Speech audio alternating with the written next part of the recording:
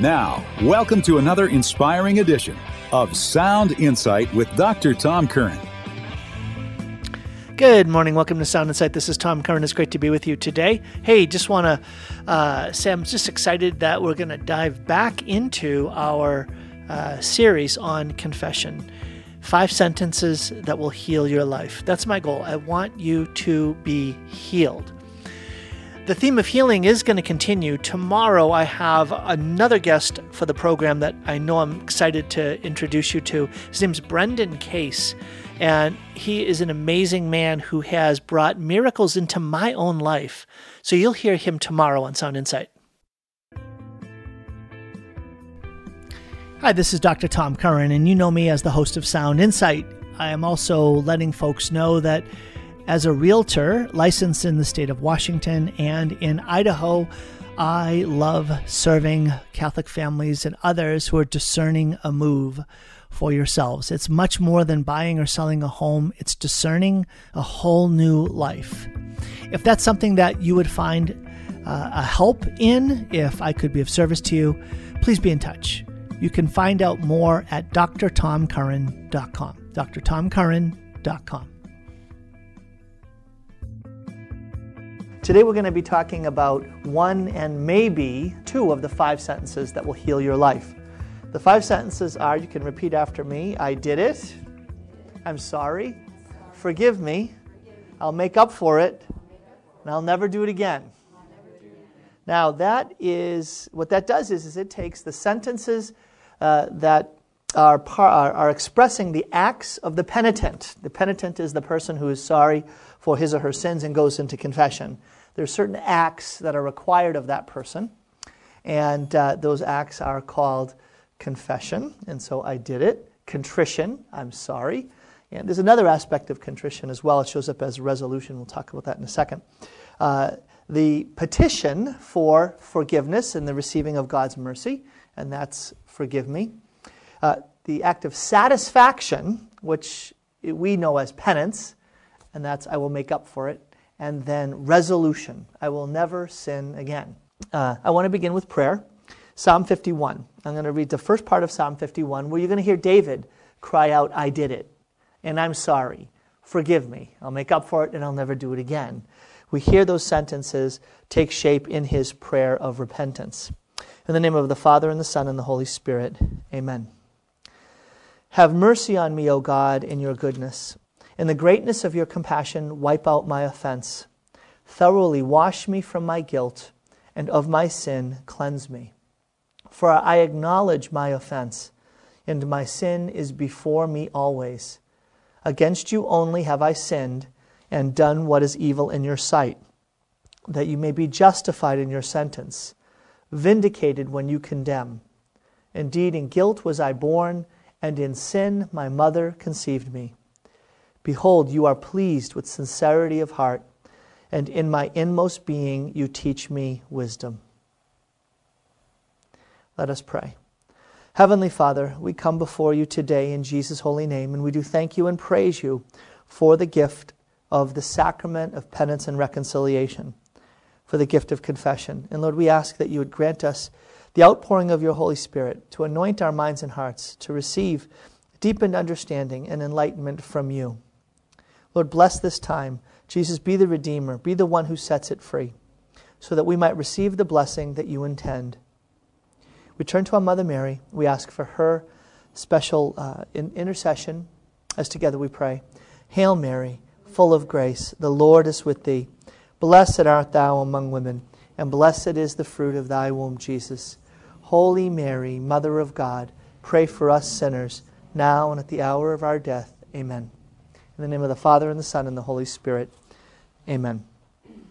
Today I'm going to dive in, as I mentioned, to this first sentence, which is, I did it. I did it. Maybe we'll get to, I'm sorry. And when we think about I did it, it's the statement of us making a confession. And that's one of the ways that the sacrament is referred to as, right? And that's the way that if you grew up Catholic a generation ago, confession is how it was talked about. Today we tend to call it more reconciliation, which emphasizes what God does. And we'll focus on that next session when we have a chance to talk about God's mercy. But let's dive right into the concept of confession. My wife, Carrie, she taught for a number of years before we had children. She taught grade school level all the way to the high school level in a variety of settings, both Catholic and public schools. But she found a common situation. One time she was teaching a 7th grade class, and there was a rambunctious boy named Bobby. And he would often stir up the rest of the kids. And one day, she would turn her back on the class to write on the board, and then she'd hear some noise in the back. And sure enough, it was Bobby. And so she wanted to catch Bobby in the act, so what did she do? She made pretend she was turning around to write on the board, and then she quickly turned back, and she caught Bobby. What was Bobby doing? He was in the back row, he had wadded up a ball of paper, and he was throwing the paper. And in the act of throwing the paper, Carrie said, "Bobby," and Bobby's response was, in the act of throwing, "I didn't do it." As he's literally throwing the paper, he's caught. I mean, he is just absolutely nailed. And what does he say? "I didn't do it." The natural inclination that we have regarding confessing that we did it, is what? Self-defense. I didn't do it. We're not naturally inclined to confess. It goes against our inclinations. Especially what? Bringing out into the open, confessing, accusing ourselves of things that we're ashamed of. Sins. I want to propose that's probably the biggest reason why we shy away from confession. Who wants to bring out into the open the things that we are ashamed that we've done? Well, the church proposes that saying "I did it," accusing ourselves, is in fact at the essence of this sacrament. It's one of the essential conditions or actions that we do. Now, what's the power? Where's the power that is involved? What's the power that comes to our lives from saying "I did it"? Well, the Catechism of the Catholic Church, and that's one of the great sources that I relied on in writing the book on confession, is the Catechism, points out that the confession or disclosure of sins, even from a simply human point of view, frees us and facilitates our reconciliation with others. There's a power in being willing to say, "I did it." Now, I want to propose to you that a big reason why by some pastoral leaders, priests and ministry leaders, talk about reconciliation is that they don't want to draw attention to the act of confession as somehow being at the center of what we're doing. And yet I think we're really missing a point.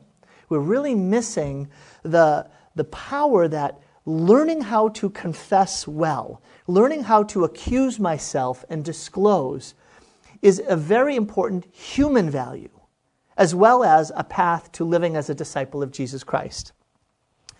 So from a human point of view, frees us and facilitates our reconciliation of others. Through such an admission, we look squarely at the sins we're guilty of, we take responsibility for them, and thereby open ourselves again to God and to the communion of the church in order to make a new future possible. Did you hear what it just said? This is a very important passage. What it's saying is this: what you keep hidden can't be dealt with.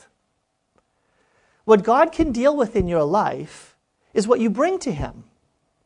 When you hide something, it's not going to be dealt with. You remember the concept of healing, we tend to think of being sick in our bodies, right? When you're sick physically, do you hide your condition? No, you bring it out into the open so the doctor can make a proper diagnosis and prescribe the proper medicine.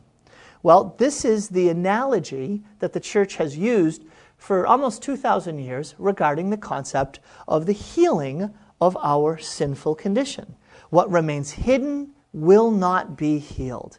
Sin is a spiritual disease, and the way St. Augustine says is that in confession, we lay bare the hidden disease by the hope of pardon. Now that's what's critical. Why do you bring out into the open what's hidden? You hope that it can be dealt with. Somehow, by bringing open what I'm ashamed of, I'm going to have it dealt with in a way that it wouldn't be dealt with if I kept it hidden.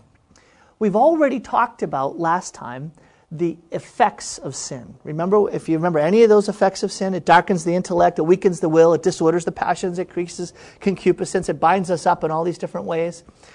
Those are the things that get dealt with through accusing ourselves, through bringing out into the open what we would rather have hidden. Now, here's the question. how do we do this well?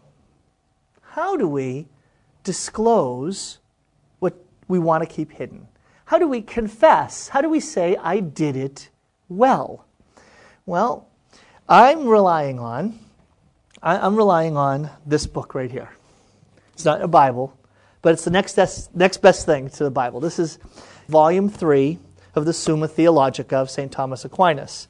Thomas Aquinas identifies certain traits, certain attributes of saying, I did it. Do you know how many he identifies? 16. Who would have thunk? There are 16 different aspects to saying, I did it well. And we're going to explore each of them. Now you know why. How long is this going to take? It's going to take a while. But what we're going to see is when we learn how to say, I did it well, it's going to do way more than just equip us to have a fruitful confession. It's going to equip us to live a life as a disciple. And if you remember, St. Augustine talks in a very traditional way about this idea that as a disciple, your whole life is confessing something. Your life is a confession of faith in God, confession of God's glory and of my misery without God, my misery before God, before His great majesty. So our whole life is a confession. And so if we can understand how to confess well, in fact, we're going to learn a lot about being a disciple. Hey, this is Dr. Tom Curran, the host of Sound Insight, but also a realtor serving wonderful folks like you in the state of Washington and in Idaho. I've had the privilege and pleasure of helping dozens of families in the last 2.5 years discern and find a strategy, a path, and a plan to help their families find a whole new life in eastern Washington and northern Idaho. If I could be of service to you in that, I would love to. Please reach out, drtomcurran.com, drtomcurran.com. Let's dive in. Aquinas always puts things in a certain order because he wants to draw things out. So the first thing he says is that the act of confessing should be discreet. And by discreet, he doesn't mean, well, something that happens in a hidden way. By discreet, he means well-ordered, where you give the primary attention to the most important things. Those things that are emphasized when we confess, in confession, in this great sacrament, we should put the most emphasis on the weightiest matters. Okay? Oh, by the way, when you think about confession, I had questions growing up. Do I have to say exactly how many times I did something? Right? That's the question I was primarily dealing with. Do I have to say everything? How much detail do I have to give? Right? These are probably common questions. Get ready. All your questions are going to be answered about that by leaning on St. Thomas Aquinas, who, by the way, doesn't make this up. This is something that he inherits from our tradition, and he expounds in the Summa. Now, what's the temptation? I said you should emphasize the weightiest matters in confession. I know the temptation is, okay, I have my list of sins, and I'm going to hide the heaviest one in the middle, right? So I thought bad thoughts, and I watched too much television, and I stole those cars, and I disobeyed my mom and father. Right? You want to kind of hide maybe the worst sin in a list of a whole bunch of sins. And Aquinas is saying, no. You should make clear that the weightiest matter is brought out into the open. You're not trying to hide. When you're being discreet, you're trying to make sure that what is confessed, the weightiest matters, are emphasized the most. And you might even say that by saying, well, what I'm most sorry about is... And so I will confess literally based on the 10 Commandments. Okay, the first commandment are sins against faith, pride, sins of doubt, things like that. And so I'll begin with that, and then I'll go down through the list of the 10 Commandments. So the weightiest sin, well, sometimes it's pride, but sometimes it's something else that I've done. I wouldn't necessarily start with that, but I'm just using the 10 Commandments. But I'll bring out what is bothering me the most, what is burdening me the most in this confession is the following thing. So that's a way to do that. The second is that the act of confessing should be voluntary. Voluntary. That means voluntas. It is to be willed. It's to be chosen. Oftentimes, we confess because it's required of us. And it can lack that voluntary quality. Now, there's something at stake here. What's at stake here? When something's voluntary, it's supposed to be willed. It's associated with a virtue, a virtuous activity. You can confess in a virtuous way. Now, I don't know if you've learned this, but when a virtue lives in you, it shows up as having certain attributes. When a virtue is alive in you, the act of the virtue itself, this act that's in accord with human excellence, shows up quickly, easily, and joyfully.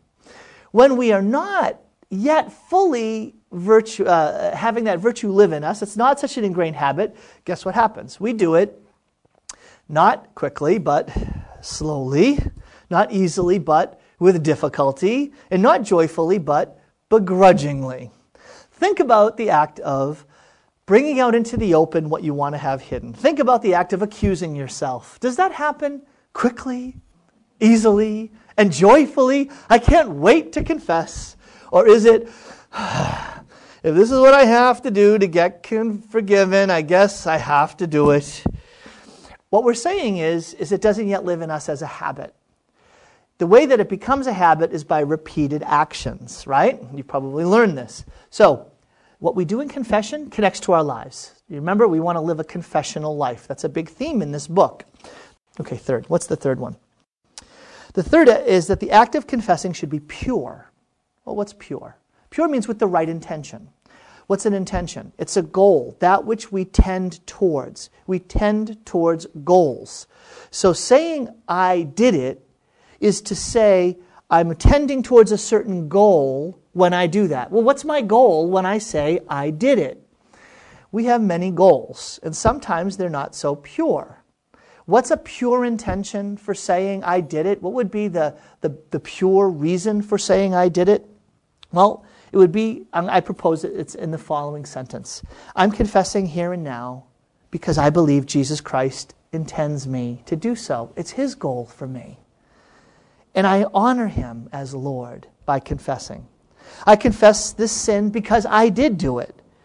I'm truly sorry I did it. I want to ask God to forgive me.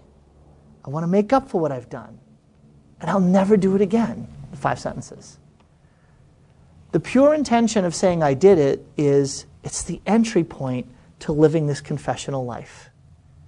That would be a pure intention. I'm honoring what God asks of me to access the healing He wants to bring to my life in that sacrament.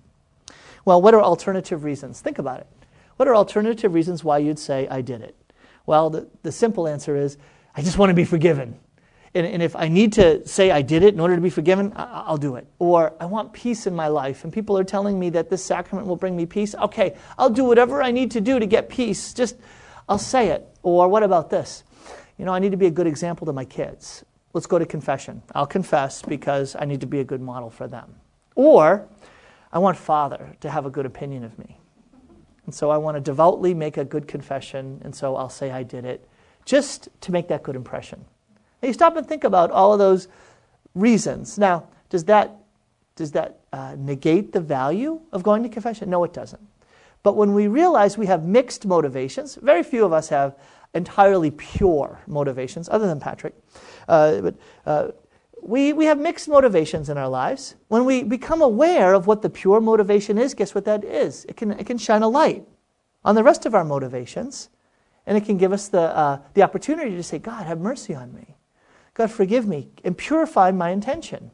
I want to have that pure motivation when I go to confession.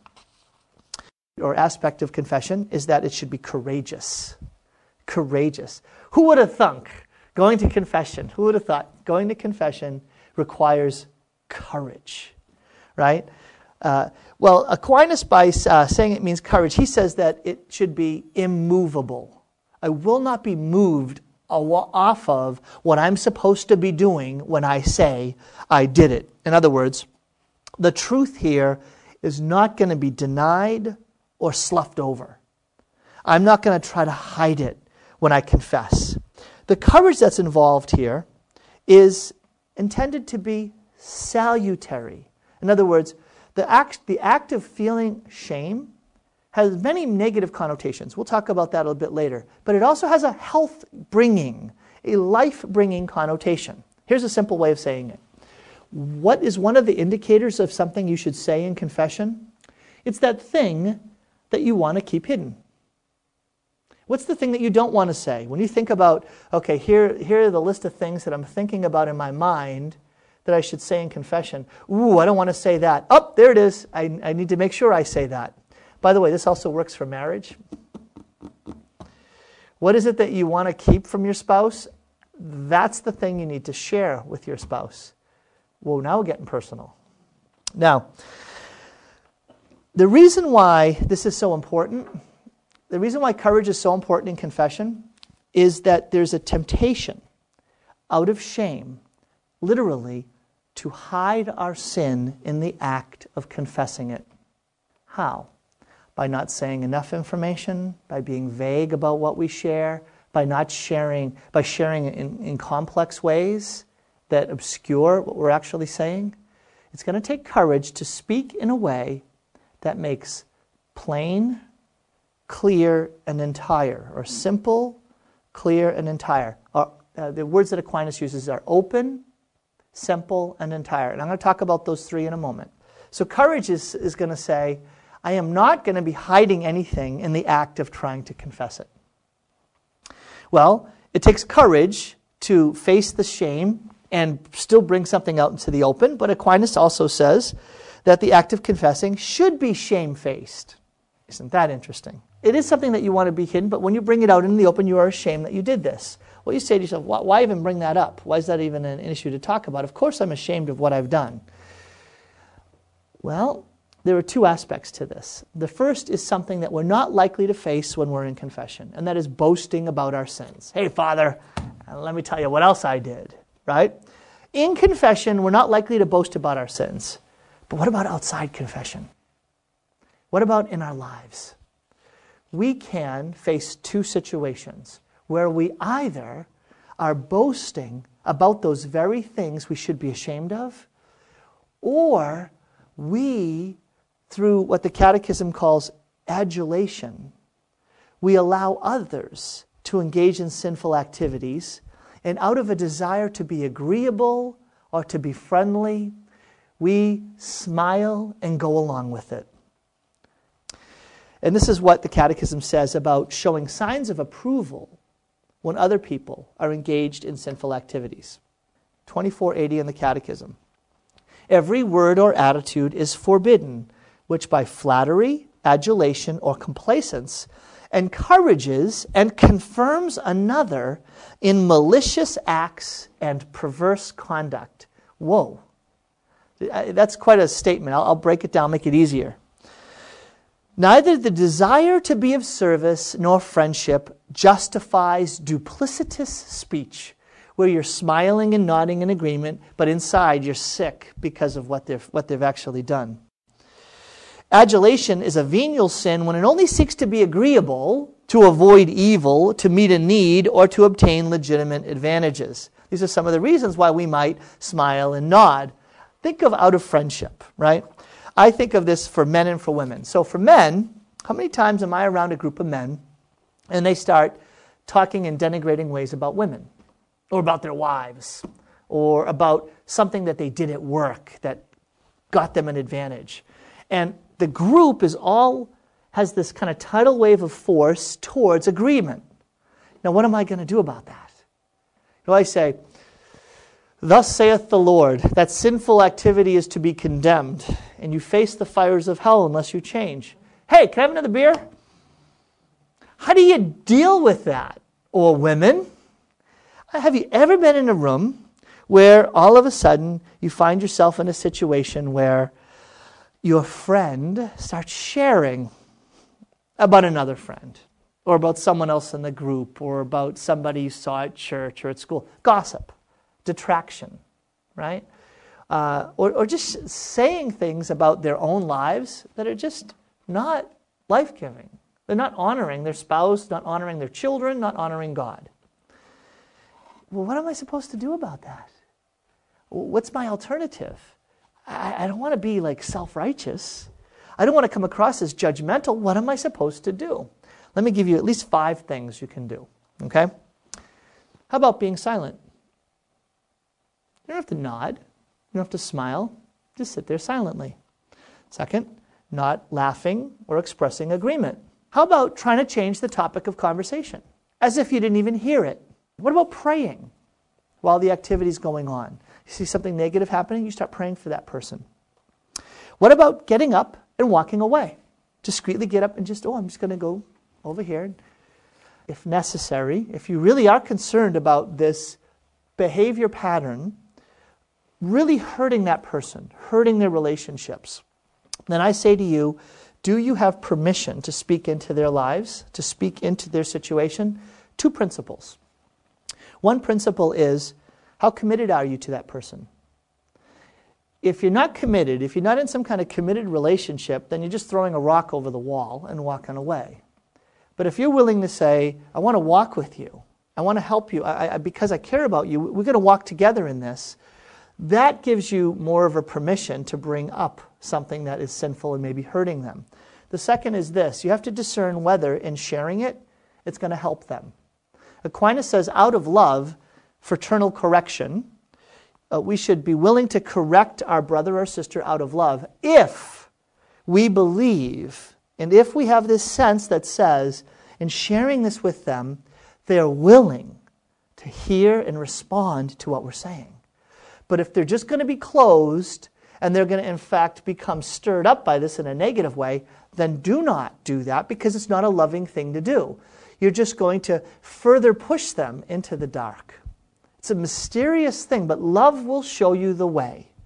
Boy, you didn't realize that there has so many little details to just saying, I did it. And we're at number 4.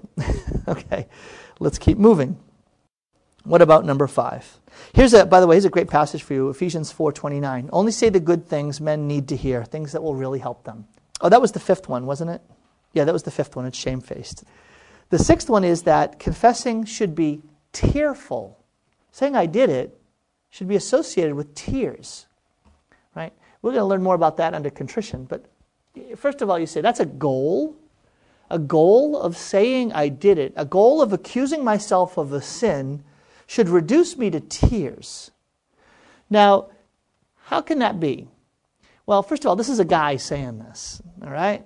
And this is a guy, who lived a pretty strong, difficult life of 13th century, life of evangelical poverty. This guy was not living in comfort. Tough man, right? To think that tearfulness should be a goal of confessing is quite a striking thing. Well, the Catechism is going to give us an insight. Confessing sin becomes tearful when sin becomes personal.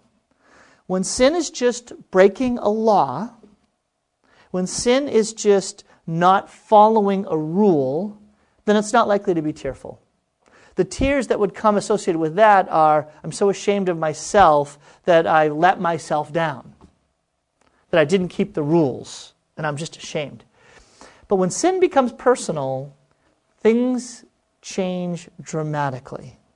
Well, what's the relationship that we're going to talk about that is going to make sin that personal? It's the relationship with Jesus Christ. Well, how can my sins somehow connect me to Jesus Christ? I'm going to read a passage out of the Catechism. This is another one you need to write down, and it'll change your life. It's paragraph 598. In her magisterial teaching, that's the formal teaching, right? That's the doctrine of the church, in the magisterial teaching of the faith, and in the witness of her saints, that's the best among us, the church has never forgotten that sinners were the authors and the ministers of all the sufferings that the divine Redeemer endured. Let me say it again. Taking into account the fact that our sins affect Christ Himself.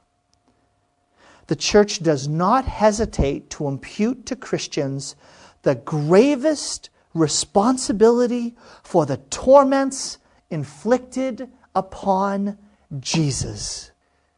If that's just historical, if that's just what happened 2,000 years ago, then sin hasn't yet become personal.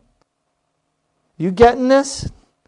What Jesus suffered 2,000 years ago is impacted by my decision today and tomorrow.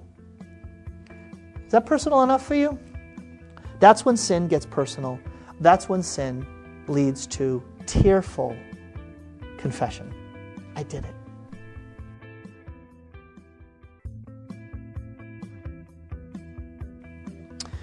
Okay, next. Sin. The act of confession should also be humble. Well, anybody not feeling humbled yet? What's humble mean? Humble means that we lower ourselves before God. Well, we have two choices in life. We will come before God. You'll come before God either by lifting yourself up before God. What's that called? That's called pride. Pride is when you want to raise yourself up over against God. God becomes the threat to my independence. God's the threat to my good time. God is the threat to what I want for my life. Pride. Pride makes God someone who is over against us, standing opposed to us. We stand up before God like that, we will be knocked down. The other is to lower ourselves before God in humility. And in lowering ourselves before God, guess what God does? He lifts us up before Him. But now we're lifted up in His presence and in union with Him, acknowledging Him as God and myself as His beloved Son, as His beloved daughter. So we will be lifted up before God if we lower ourselves. We will be knocked down if we lift ourselves up. And so the act of saying, I did it, is a beautiful way that we acknowledge, accuse ourselves of things that would lower ourselves before God. Next, confession should be faithful. Right? By being faithful, Aquinas means it should actually express what is true. It should be saying what you've done. Now you say, well, what's the alternative? Right?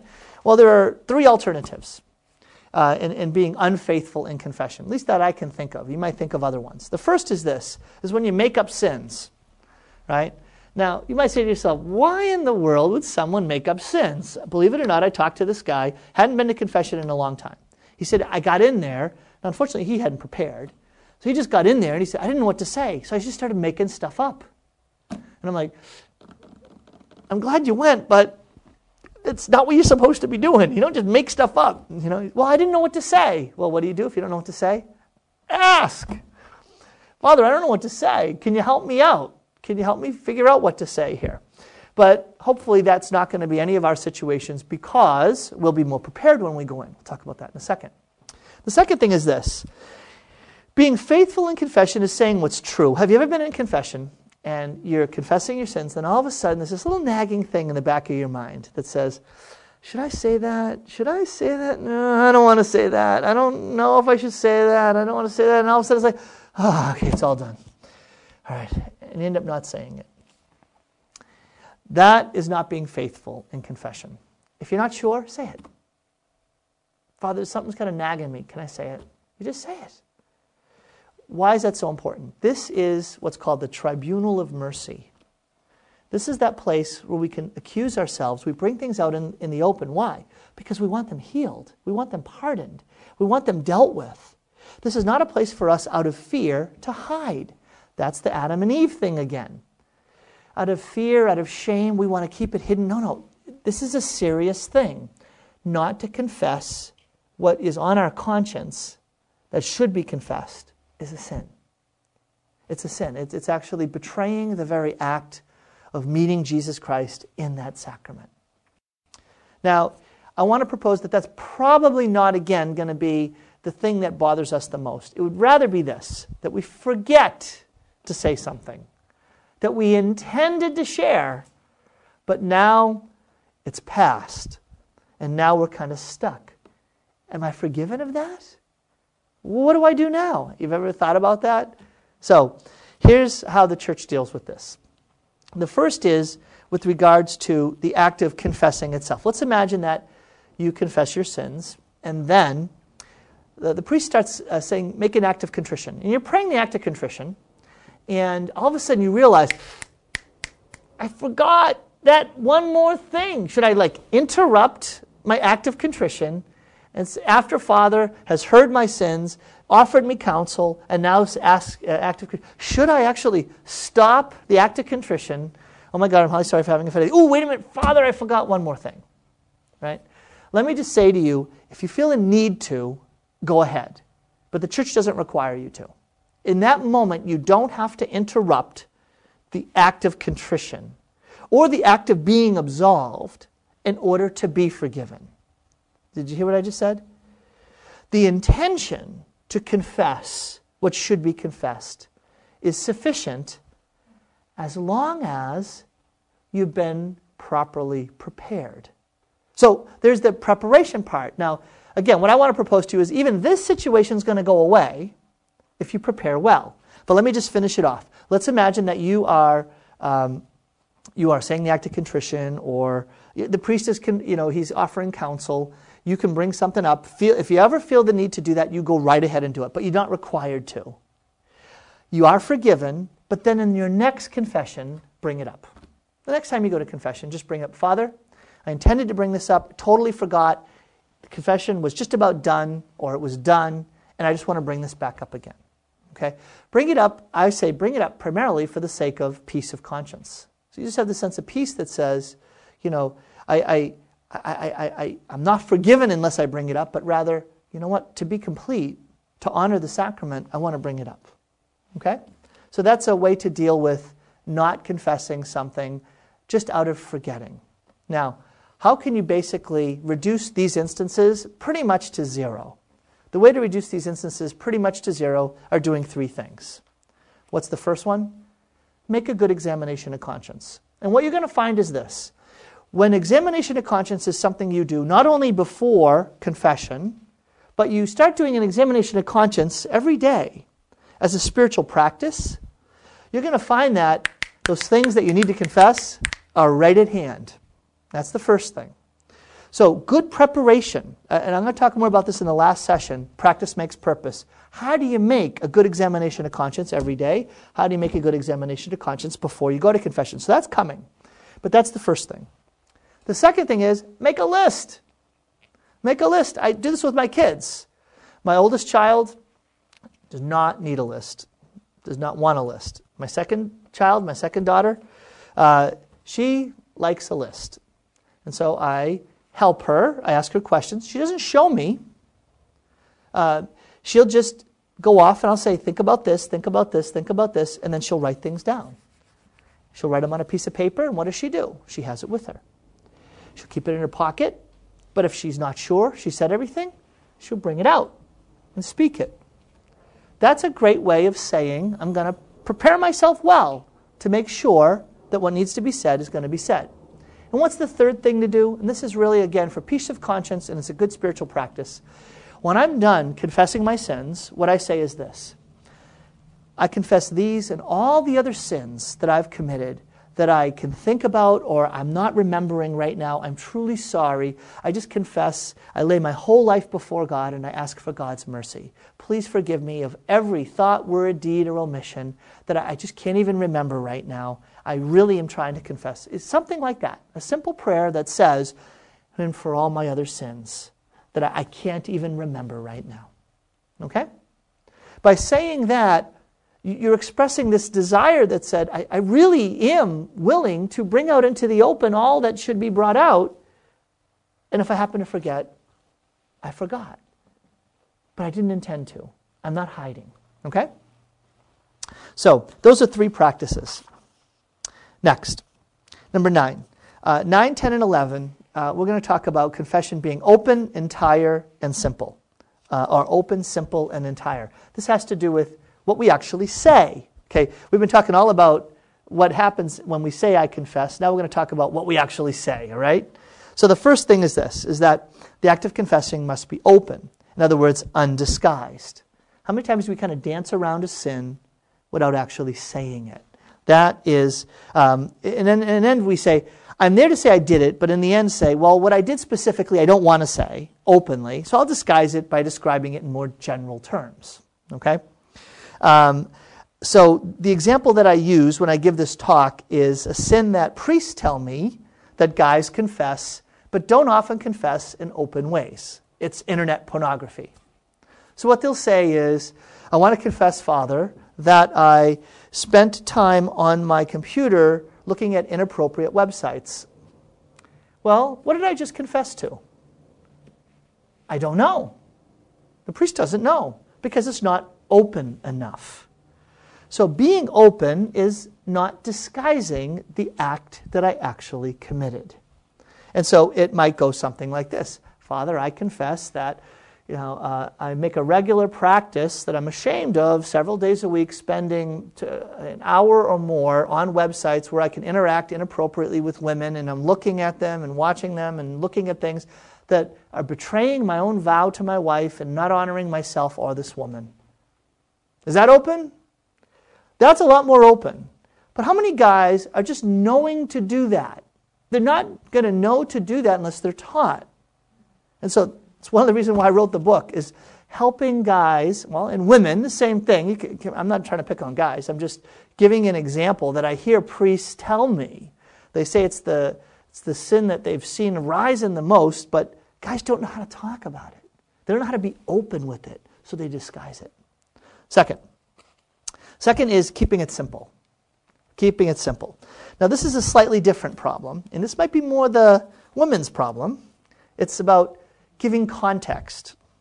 Father, I'll tell you what I did, but you need to know what she did first. You need to understand the backstory.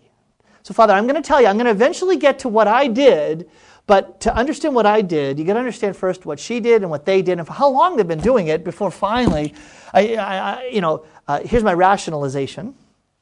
I did it, but you know what? It was almost virtuous what I did compared to what they did, right? And so we want to confess in a way that keeps it simple. I'm here to accuse myself. I'm not here to accuse everyone else as a way of explaining away what I did. Keep it simple. Accuse yourself without the rationalization, without the context, without the backstory. Accuse yourself. And the third is keeping things entire. So open means undisguised. Simple means get to the essence of it without the backstory. Entire is not suppressing or holding back things that should be made known. So in other words, not only am I open about it, so I'm not disguising things, I'm going to speak at the essence of things, but I'm going to give enough detail so the nature of the sin is made known. So I pick on guys here in the book again. I'll give you the example. I confess to having an improper relationship with the woman co-worker, but I haven't committed adultery. Well, what did I just commit? What did I just say I did? We don't know. It's not entire. There's not enough detail here to understand the nature of the sin. Did I have one inappropriate conversation?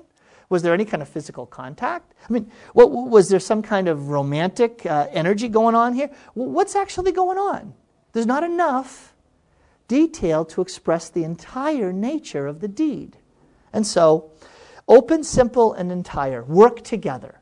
They work together to be able to make confession be truly an expression of saying, I did it. Okay, what's the 12th one? 12 to 16 are a little bit quicker. Okay. Number 12 is that the act of confessing should be accusing.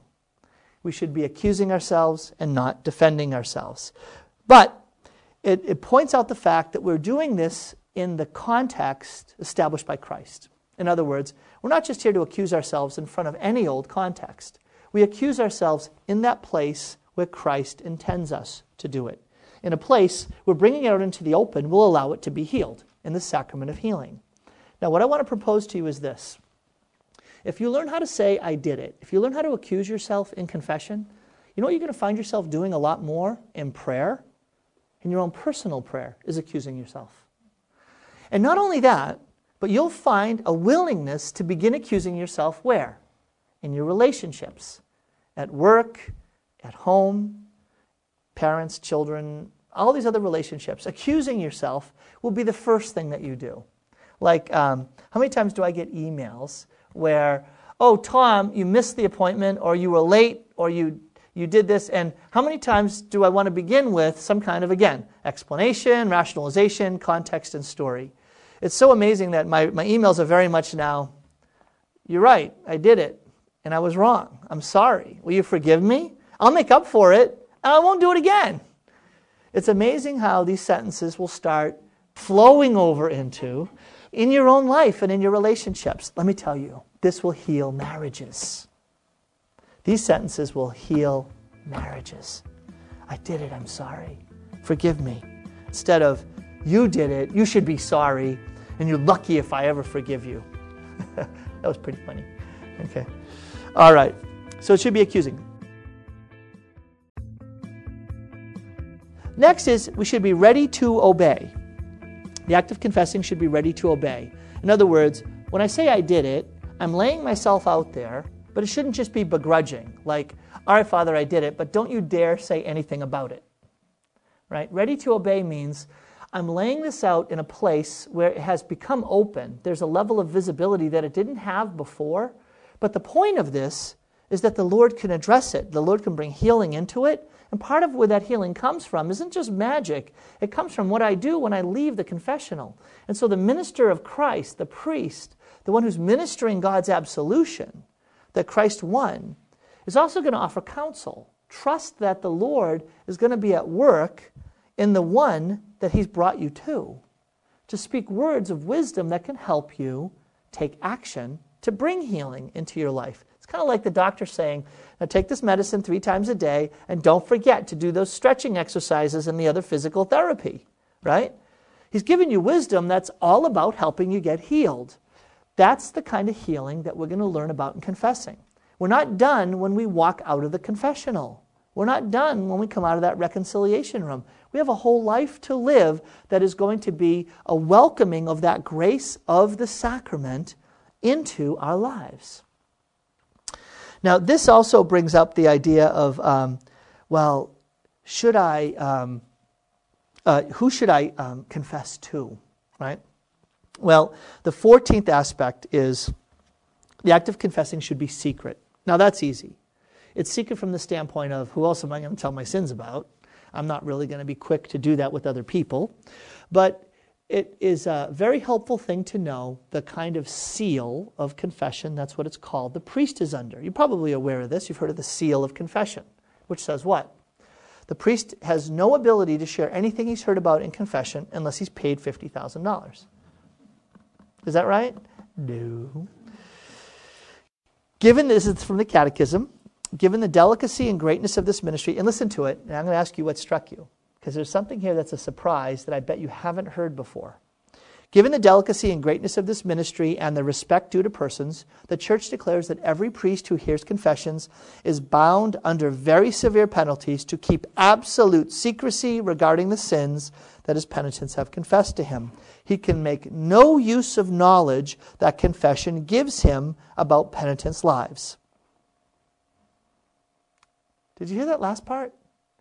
Not only is the priest forbidden from ever revealing what he's heard in confession, he can make no use of the knowledge that he learns in confession. Why is that important? Oh, that's really important when you think about who you're confessing to. You know how many people are held back from going to confession because I don't want to go to Father. I'm on the pastoral council. I'm on the faith formation committee. I'm an altar server. I'm a lector. And now I got to go tell him that I did these things that I'm ashamed of? How can I do that? Father not only has absolute secrecy around what he hears, but he can make no use of that knowledge. He can't say, okay, off the committee, no longer doing this, no. And so I want to just say from the standpoint of hearing something and then he comes out of the confessional, it's like, I think we tend to think, he's never heard a confession like mine before. And when I say what I'm going to say, he's never going to look at me the same way again.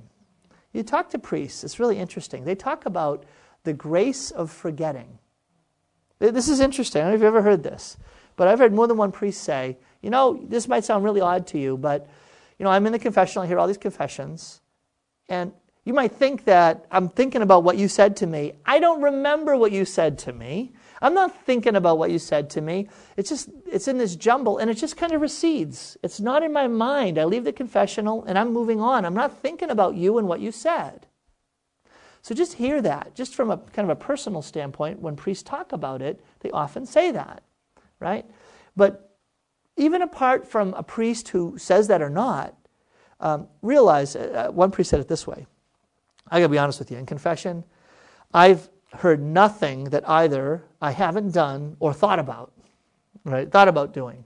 So he meant that as a joke, but you didn't laugh. That's okay. In other words, there's really, sin has not many flavors. There's only so many things you can do. You're not going to surprise a priest by what you've done. And so the priest has either done it himself or thought about doing it. And he's grateful that you're grateful that you're there. But even if that isn't enough to get you to go to someone you don't know. Just go. The point, and that's what the priest would say. If I'm a hindrance to you going to confession, go to someone else. But go. Because I want you healed. Okay. Number 15. And that is that confession should be frequent. Frequent. This is a great question because how often should we go to confession? Right? How often should we go to confession? And I want to deal with this in two ways. One is take a look at the recommendations of popes. And then the second is to take a look at going to confession in connection with living a confessional life. So the first is, what does frequent confession? Aquinas says that the well-being of confession, do you really want the confession to have the grace, the sacrament to have the grace that God intends? It relies on it being frequent. Well, what does frequent mean? Well, Pope John Paul II, he went to confession every week. This is what he says. Those who go to confession frequently and do so with the desire to make progress know they have received in this sacrament a precious light for the path of perfection. It's a pretty good recommendation. Listen to what Pope Pius XII said. For a constant and speedy advancement in the path of virtue, we highly recommend the pious practice of frequent confession, introduced by the Church under the guidance of the Holy Spirit, for by this means we grow at a true knowledge of ourselves, and in Christian humility, bad habits are uprooted, spiritual negligence and apathy are prevented, the conscience is purified, the will strengthened, salutary spiritual direction is obtained, and grace is increased by the efficacy of the sacrament itself. The right response to that is, wow. Let's just say it's a powerful thing to go to confession regularly. Well, what's regularly? I'm going to propose that regularly probably means every 2 months, at least. You probably think to yourself, is he serious? We're lucky if we get there once a year during Advent or Lent. The concept of confession will become more a part of your regular spiritual practice when living a confessional life becomes more rooted in your own way of looking at your life. When your whole life is every day about confessing your faith in Christ, God's glory and my own misery without God, when your whole life becomes a matter of saying, I did it and I'm sorry, forgive me, I'll make up for it, I'll never do it again, guess what happens? The whole momentum of your life is towards confession. There's a natural flow towards it. You're naturally going to think, time for confession again, that's right. You'll naturally flow towards confession. It won't be a burden at all. In fact, you're going to be running towards confession rather than running from it. So the idea of how frequent, how regular is frequent, it's not an issue. It's not some kind of external imposition. It's an internal necessity. It's an internal desire. The last one is that the act of confessing should not be delayed. Have you ever been to confession, you come out and you're like, I'm clean. I'm not going to sin again for at least 2 hours. And then the very thing that you were most ashamed of, that you said, I'm so glad I'm done, it happens again. Did you notice how I said it? Not, I did it again. It happens again, right? I stumble and I fall. I jump back into sin again. And you're just like, how long do I have to stay in this miserable condition before I have the right to go back to confession again? Please, Don't get bound up by shame that says, I just confessed something and I did it again days later. How can God possibly forgive me again after He just forgave me so greatly? So living a confessional life is all about saying, I did it. It's about taking responsibility. Adam and Eve wanted to stay hidden, and if they stayed hidden, they wouldn't have been healed. God called them out into the open. He called them by name. And in calling by the name, invites them to a place where they can be restored to that relationship with God. And in being restored to that relationship with God, humbling themselves in order to live a life that is transparent.